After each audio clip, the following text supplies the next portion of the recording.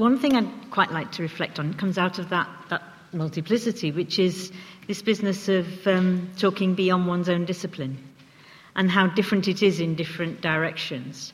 And so Chantal and I and Michael and I come from different disciplines, but it's quite immediate. Of course, there always is an issue of words meaning slightly different things in different contexts, and a negotiation to be done before one can establish a conversation which means more or less the same to me as it does to the other person. But that kind of interdisciplinarity can work within a conversation. And I have hugely enjoyed it. I mean, some of the stuff Chantal and I are now bouncing back between us around multipolarity, the political problematical nature of a notion of smooth space, of a global commune, which doesn't leave a political possibility of challenging it, doesn't have an outside in that sense. All of those things are ways in which, quite unexpectedly, I found myself very, very closely talking to a political philosopher and finding it works.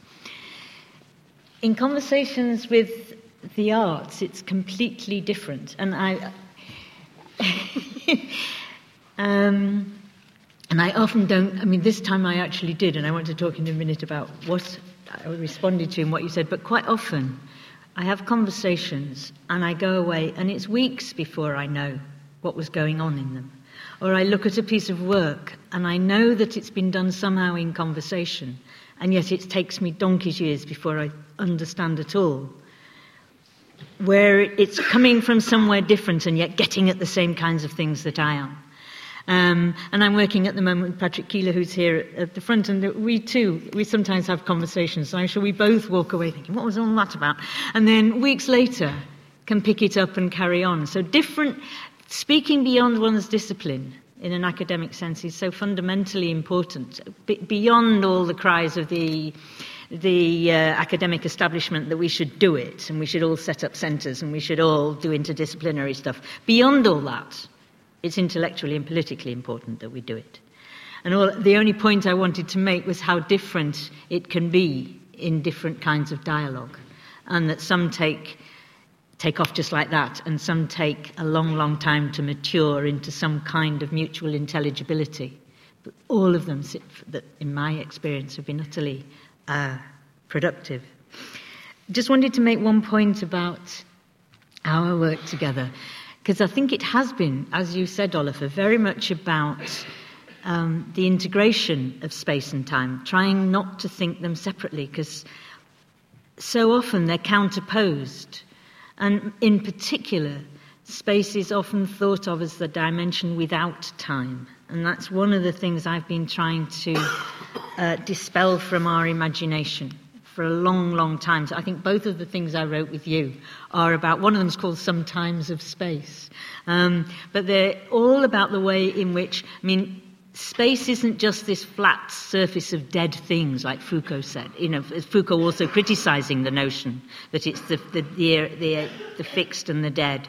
Space is this, in my way of thinking about it, it's a cut through the myriad of stories that are going on at any one moment. What I call it for space is a simultaneity of stories so far. So it's the fact that at this very moment something's happening in Afghanistan that we'll learn about on the news in the morning, that at this very moment it's beginning to get light in the Arctic. At this very moment people are getting up in Venezuela to start on another day of trying to build a new society. And it's that simultaneity of the spatial, but a simultaneity utterly imbued with temporality, which is one of the things that I've been getting at, and which is one of the things that, as Chantal said, that I've been going on about, makes it into the dimension of the social. It's space that's the dimension that presents us with the other, and therefore presents us with the challenge of living together. And I really hadn't quite picked up what Mike said about politics and the quality of these relations.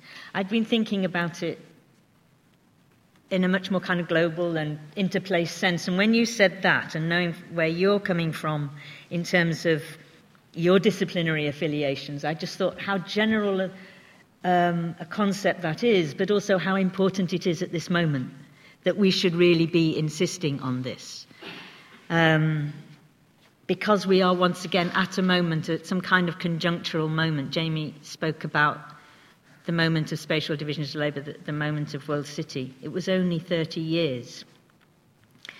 And yet that period has been the period of the dominance of what in shorthand we call neoliberalism, and it permeated all of life. That was the moment of a kind of relationality as non-relationality, relationality as individualism.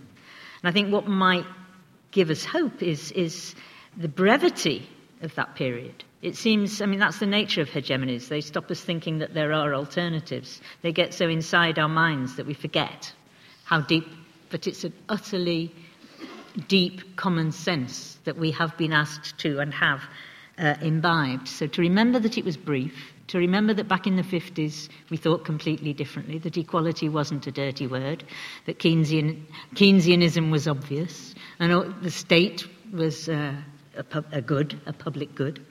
But also to remember, and this takes me to Ken, just how contested was the establishment of that neoliberal dominance over the last 30 years. When we were battling away in the GLC, I don't think I didn't know just what a cataclysmic decade that was.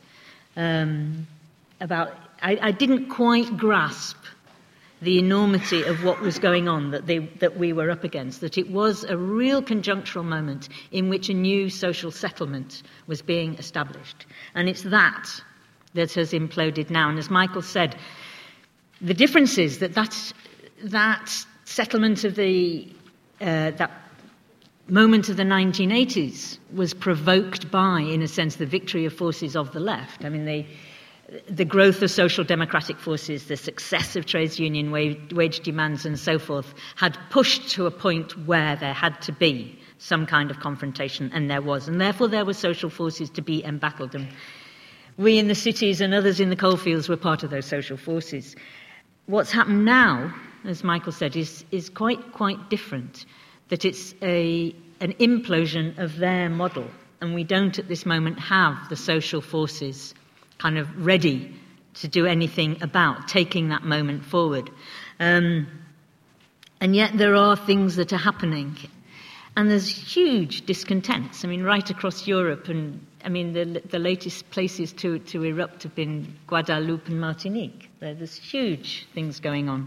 And that's where I think, just to return to Chantal, that is exactly where we need to be thinking about a relation of politics of building chains of equivalence. Those discontents in Greece, in Latvia, in France, in Guadeloupe, all sparked by different things, all in a sense against a similar frustration, but could so easily be turned against each other. There isn't a natural affinity or a natural alliance between them. And one of the things I think we can do as journalists and academics and public intellectuals and artists is try and construct a different narrative. Because at the moment this is an economic crisis. And I think what we have to do is turn it into a political crisis. One which brings together all those discontents and tries to weave a narrative that poses a challenge to the fundamental ways in which this society has gone wrong, the kind of thing that Ken was talking about, and tries to build connections between those discontents that enable us to look forward to a different kind of future. From the Open University. For more information, go to www.open.ac.uk/use.